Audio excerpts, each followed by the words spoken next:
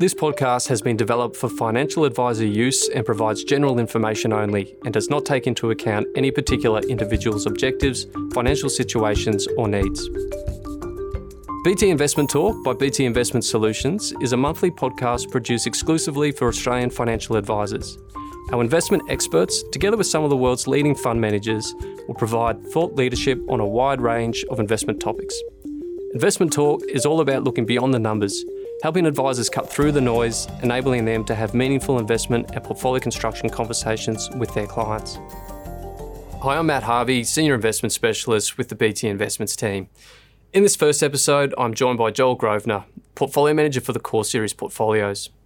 As this is our first episode, we briefly discuss the major changes that Joel has implemented across the portfolio since inception, potential changes to the portfolios in the year ahead, and take a deeper dive into a piece of research Joel recently published, highlighting a theme that I feel has widely gone unnoticed. That is the unusually large dispersion in active returns amongst Australian equity managers over 2020, and the potential implications this has on portfolio construction. But before we get into any of this, I thought I would spend a minute covering off on what we're trying to achieve with the podcast and what advisors should expect in future episodes. Each month, we will spend the first few minutes providing a brief update on the Core Series portfolios. The idea here is to give advisors who recommend Core Series to their clients 2 or 3 key talking points that they can use for their client reviews. For example, if we made a manager change, rebalance the portfolios, or change the strategic asset allocation. The remainder of the podcast will be an open discussion with a special guest where we will do a deep dive into a theme that is topical. It could be about a piece of research that our own investment team has done, like in today's episode, or a subject matter expert from one of the underlying managers in our portfolios talking about the topic at hand. So with that, I'll now welcome Joel. Joel, thanks for joining us. Thank you, Matt. It might be good just to start off by telling us a little bit about yourself, your investment management experience and your role at BT. So I've been in the industry for over 14 years now. I've worked at asset consultants, investment managers, and financial planning firms. About half of that 14-year period has been managing separately managed account model portfolios, which is why I joined the BT team in July 2018 as a portfolio manager within the asset allocation team. So my day-to-day responsibilities are for the SMA models we run, being Core Series and the Index Diversifieds, and I also contribute to the ongoing research and development across investment strategies and our capital market assumptions. I'm glad we've got you on our side. I want to pick your brain just to start off with on the Core Series portfolios. We have over 2 years track record with those portfolios now, and I appreciate that's not a meaningful enough time to make any solid conclusions, but can you just give us a sense of how are they performing, and perhaps more interestingly, are the underlying managers behaving as you would expect from a performance perspective? Sure. So all the portfolios are above their CPI objectives since inception, net of fees. From my perspective, I guess we're seeing a mixture of outcomes across managers, but it's not too dissimilar to what our expectations are, given how we've seen the factor environments play out in terms of investment styles. We know that over any 5-year period, every investment strategy is going to underperform for a portion of that. So we're sort of looking more on the 5-year outcomes rather than solely on what's happened over the last 2 years. And I know you haven't made any manager changes to the portfolios over the time frame, but maybe talk us through some of the structural changes that you've done to the portfolios. I know there was a number of rebalances that took place over 2020, just given the exceptional volatility that we saw. Could you just talk us through your process for rebalancing the portfolios and any other changes that you potentially have done? Sure. So typically we only have to rebalance the portfolios once per year as part of the SAA review. However, the extreme volatility we saw in markets over 2020 sort of required us to be a bit more dynamic. So we ended up rebalancing the portfolios at the end of Feb, at the end of March, once in June and once in December, at sort of key turning points for equity markets and also for equity styles, I think. So those 4 times that you did the rebalances, was there a specific trigger that was hit to make you do that change, or was it just at your discretion based on how you felt about markets at that point in time? What's the process? Yeah, so I guess The rebalance we did in March was more an outcome of the growth defensive allocations moving too far away from our SAA target.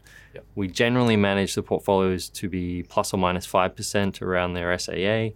However, there is a little bit of discretion there when we see that the dynamics and expected returns have shifted significantly between growth and defensive assets. So that was also an outcome which sort of led us to rebalancing in March, which has sort of been additive given the large equity rally we saw from that point.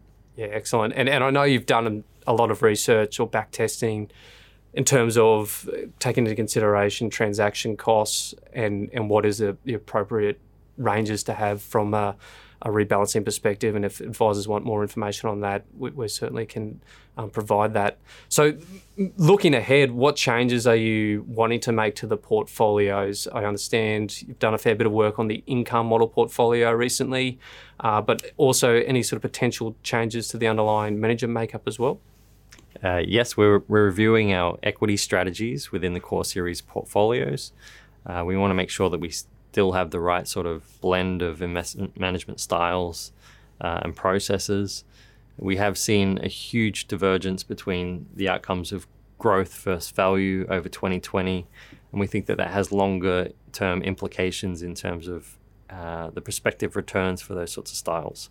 So we want to sort of change some of them to be in pockets of growth and value where we see the best risk for reward outcomes.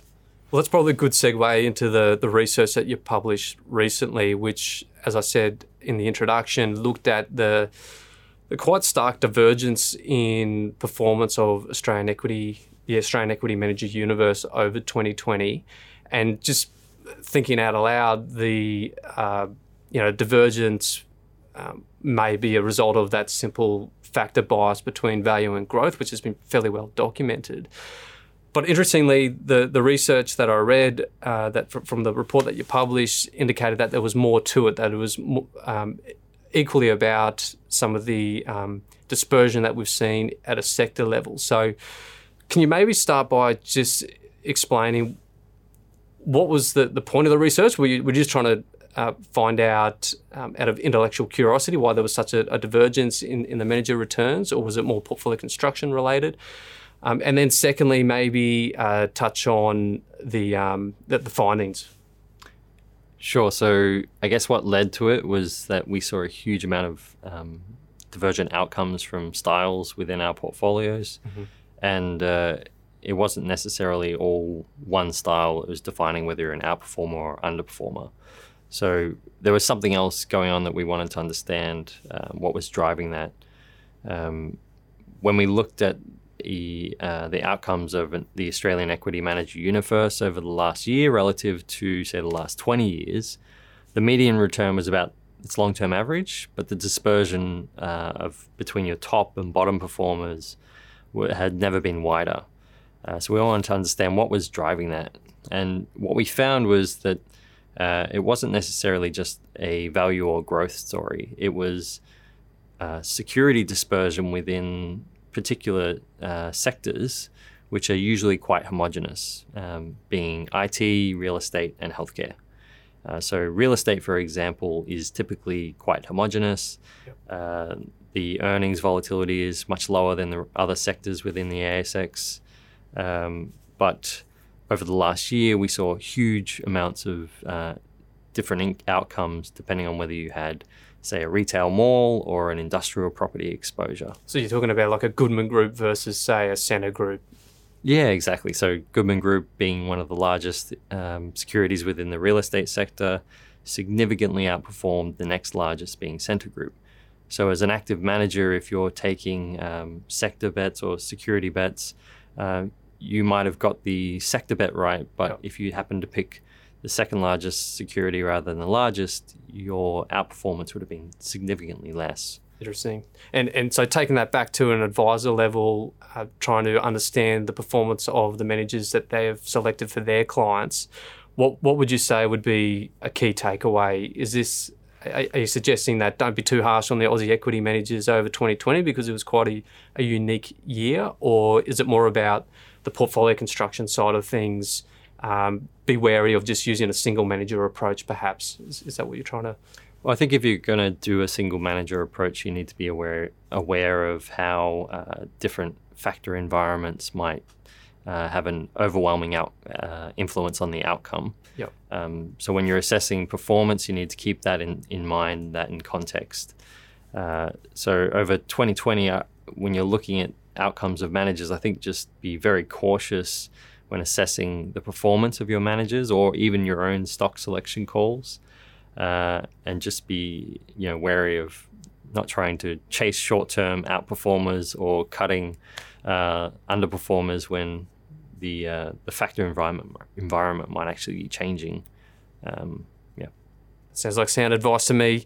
Thanks, Joel, for your time, and thanks, ladies and gentlemen, for listening. We always want to improve the service offering to advisors, so if you have any feedback, please don't hesitate to reach out. Also, if you'd like more information on the Core Series portfolios, head to www.bt.com.au/Core Series, and there you will also find our information on products and our contact details.